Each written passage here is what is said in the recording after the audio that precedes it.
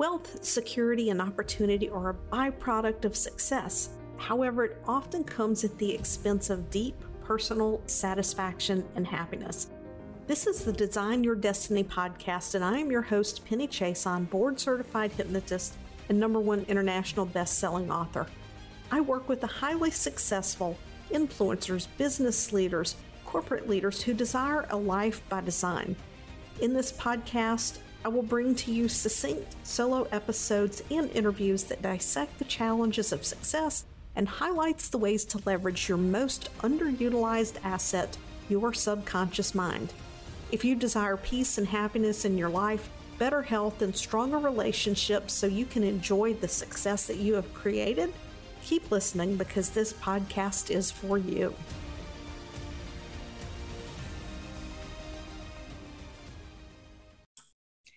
Last week on Design Your Destiny, I talked about living a soul-satisfying life.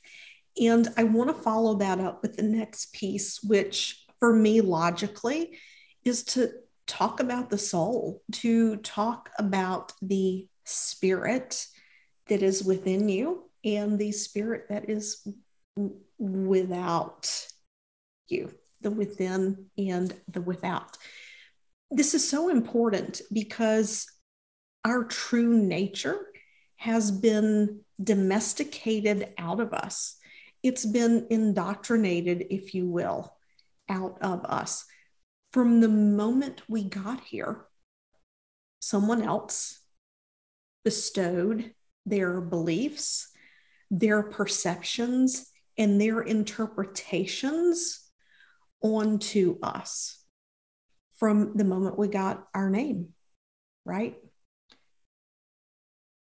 Our parents had a vision, I think most parents had a vision for what our future would look like. If they didn't have it right away, then incrementally that vision grew. Everyone has expectations of other people, and our parents and our grandparents and those around us and who loved us, or maybe who didn't love us. And let's really look at things in context here. Not everyone grows up in a perfect, healthy, nurturing home environment. But our very connection to ourselves was separated from us because we come into this life, we come into this space with the intention to learn some lessons, with some intention to experience humanness as a soul. That's the reason why we have a body. That's why we have 5 senses. We can see, we can hear, we can smell, we can taste, we can touch, right? We can have that physical experience. And for some people hearing this, you might disagree with that.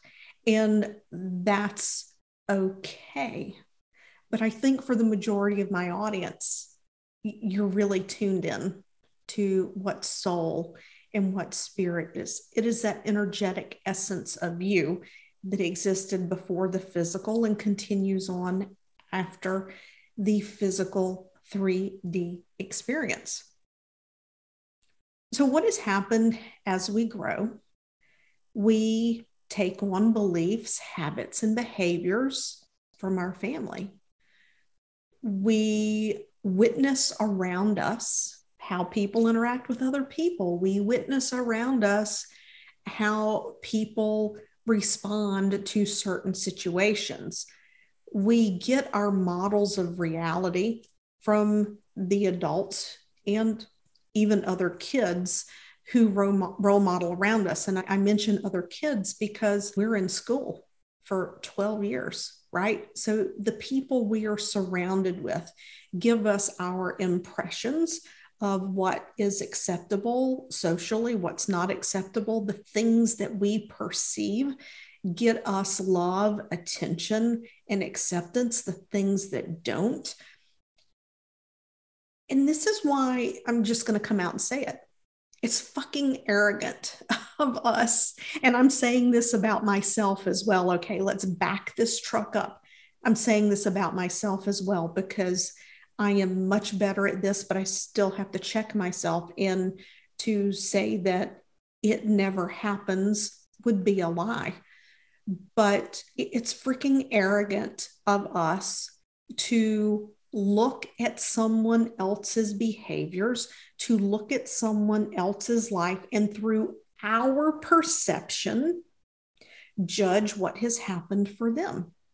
Because their experience, their domestication of spirit has been very different from ours. How can someone who grows in a very impoverished part of the country, whether you're talking extreme rural Mississippi or you are talking an inner city area that is very poor, if that is the only thing you have ever known, if that is the only thing you have ever known, and you've never met or known someone who had a different reality from yours, how could you ever possibly expect someone in that situation to have a context and an understanding for the life that you have? And as humans, we tend to, the only way we can judge people is through our own experience. We judge people through our own lens, but it's arrogant of us to expect someone else to have the same perspective as us when they have not had the same lived experience as us. And to even consider twins. Twins can have very different perceptions of their life, and they're literally twins. They have the same experience, but one might be a little bit shyer than the other one. One might have a different perception of mom, and the other one has a different perception of dad, right? It depends on the environment in which they grow up in.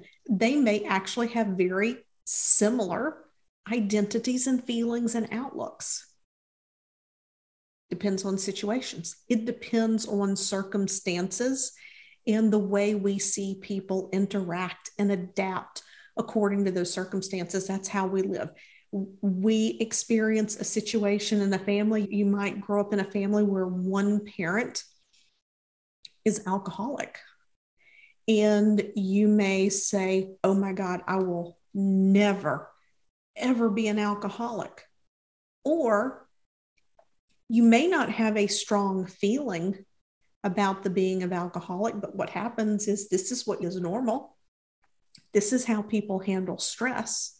And then when you're 13, 14, you're hanging out at your friend's house and the parents have alcohol in the house, and it's, oh, cool. Dad really likes it. It's how he checks out. It's how he relaxes. Yeah, I'll try some wine, or I'll try some vodka, or whatever. Our perceptions end up dictating how we follow through on that experience.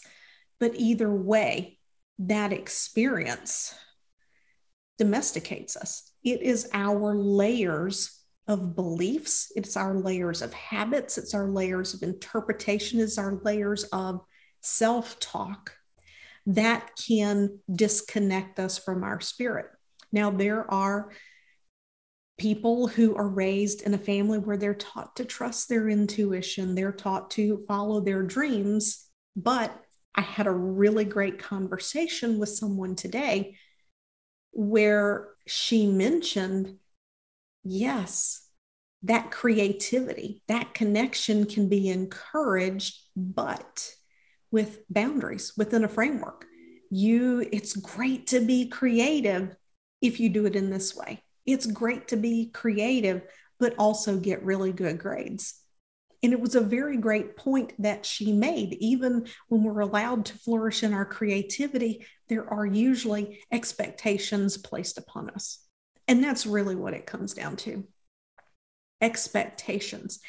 And it keeps us from flying as high as we could, because we're taught, either if you grew up in an entrepreneurial family, you can go out and start a business, or you can join the family business, or you might go get an education and then go into business, or you might be taught, you know what, people in our family just aren't that smart. So as a teenager, you might be encouraged to get a job for a company that has trades, and you go and you apprentice in that trade. And I want to back up there, and I don't want anyone to take that the wrong way. I think the trades are extremely important, and people can make a very lucrative living in the trades. But really, when I talk about the trades, I feel like I really need to back up and clarify here. I'm not talking like plumbing and electric. Let's back that up even a step further in really physical blue collar work. I grew up with a neighbor who was very smart. Everything came so natural to this person, and just always moved around from job to job until getting older and really putting roots down. And this person lives a wonderful life. They love their life. They have no regrets. But I often wonder, I was always curious if this person was going to go to college, because quietly, I believe that person was a lot smarter than I was. And we have to understand when we look at things that the life that we want for ourselves may not be the life that someone else wants for them. However, the framework, the expectations that our family sets can certainly limit our inner desires, our true desires for what we want. I spent 25 years in healthcare, and probably one of the most frustrating things for me to witness would be giving pediatric anesthesia. And one of the hospitals where I gave pediatric anesthesia was a very impoverished area. And I always made it a point, when I would go in, I would speak to the child. I would connect with the child. I wanted that child to feel safe with me when we went back into the operating room. I wanted them to know that I just met them, but I love them. And I would often, depending on how old they were, I would talk about whatever it is that they were doing in the moment. They might be 3 or 4 and looking at a book, or they might have a Snuggie, or kids that were school age. I was like, oh my God, what's your favorite subject in school? And I would encourage reading. And sometimes I would ask, you like to read? And they might say yes or no. And I would always follow up with something along the lines I would segue into, you know what, reading is awesome, because when you read, you get to use your imagination. You get to go into your head and use your imagination. If you can read, you can travel anywhere in your mind. And if you can read, you can learn to do anything you want to do in life. And when I went to work in the small hospital that had a high level of poverty in the area, I lost count of the number of times that a caregiver or a parent would say, oh, he won't amount to nothing. He's stupid. Oh, he ain't that smart. Can you imagine being 5, 6, 7 years old, and in order for a family member to say that about you to a complete stranger? Imagine how often you get that message at home, right? So when I look at what happens in the outer world, before I pass judgment, because we all make judgment calls, but I always attempt to do my best to look at things through the lens of the other person, because we don't have control over that. And the same thing is, we didn't have control over what our parents indoctrinated us into. And that's a pretty extreme example. But even if the parent or grandparent was making a joke, they may have thought it was a joke. That kid didn't think it was a joke. And that comes back to say to you, is that one of the things that may have domesticated your experience is, as a child, if you were very exuberant and chatty and talkative and outgoing, and you got the message that you were too loud, that you were too much, that not everybody wants to watch you dance around and sing or whatever. We begin to pull back into ourselves. And that domestication of experience, that domestication of spirit continues on. So to break out of that domestication of spirit, several things have to happen. And I hinted to it in the last podcast episode. And I'm going to really begin to break this down for you over the next episodes. I want this to be a powerful series for you. But here's where I want you to start right now. Just begin to take an inventory of the stories you've been told or you've told yourself about who you are, how you should show up in the world, what's possible. Really take a look at your beliefs and say, is this my belief or is this a family belief that I've carried on? Look at your values. Are they your value? Our subconscious, pardon the metaphor, it can be sticky flypaper. What's yours and what was given to you? It's a great place to start. Listen, if you are looking to go subconscious, to really tap into your deep inner connection, to live your most soul satisfying life, if you've done this work, if you worked with coaches, you yoga, you meditate, you do these things, and you feel like, you know what, there's just a little something there that if this was moved out of the way, I feel like my life would be so much better. I would love to chat with you. Go to the website, pennychiasson.com, click over to the Work With Me page and fill out the form and set up a call. I would love to chat with you and to explore what is possible for you and see if hypnosis and the subconscious work is a good fit. I'll see you next week.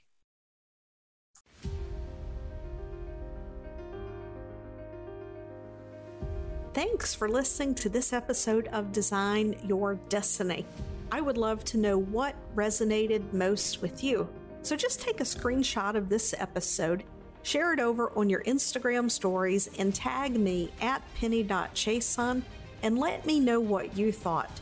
Also, if you head over to iTunes and you leave a positive review, it helps this podcast to help reach even more people, making a difference, elevating humanity and mankind.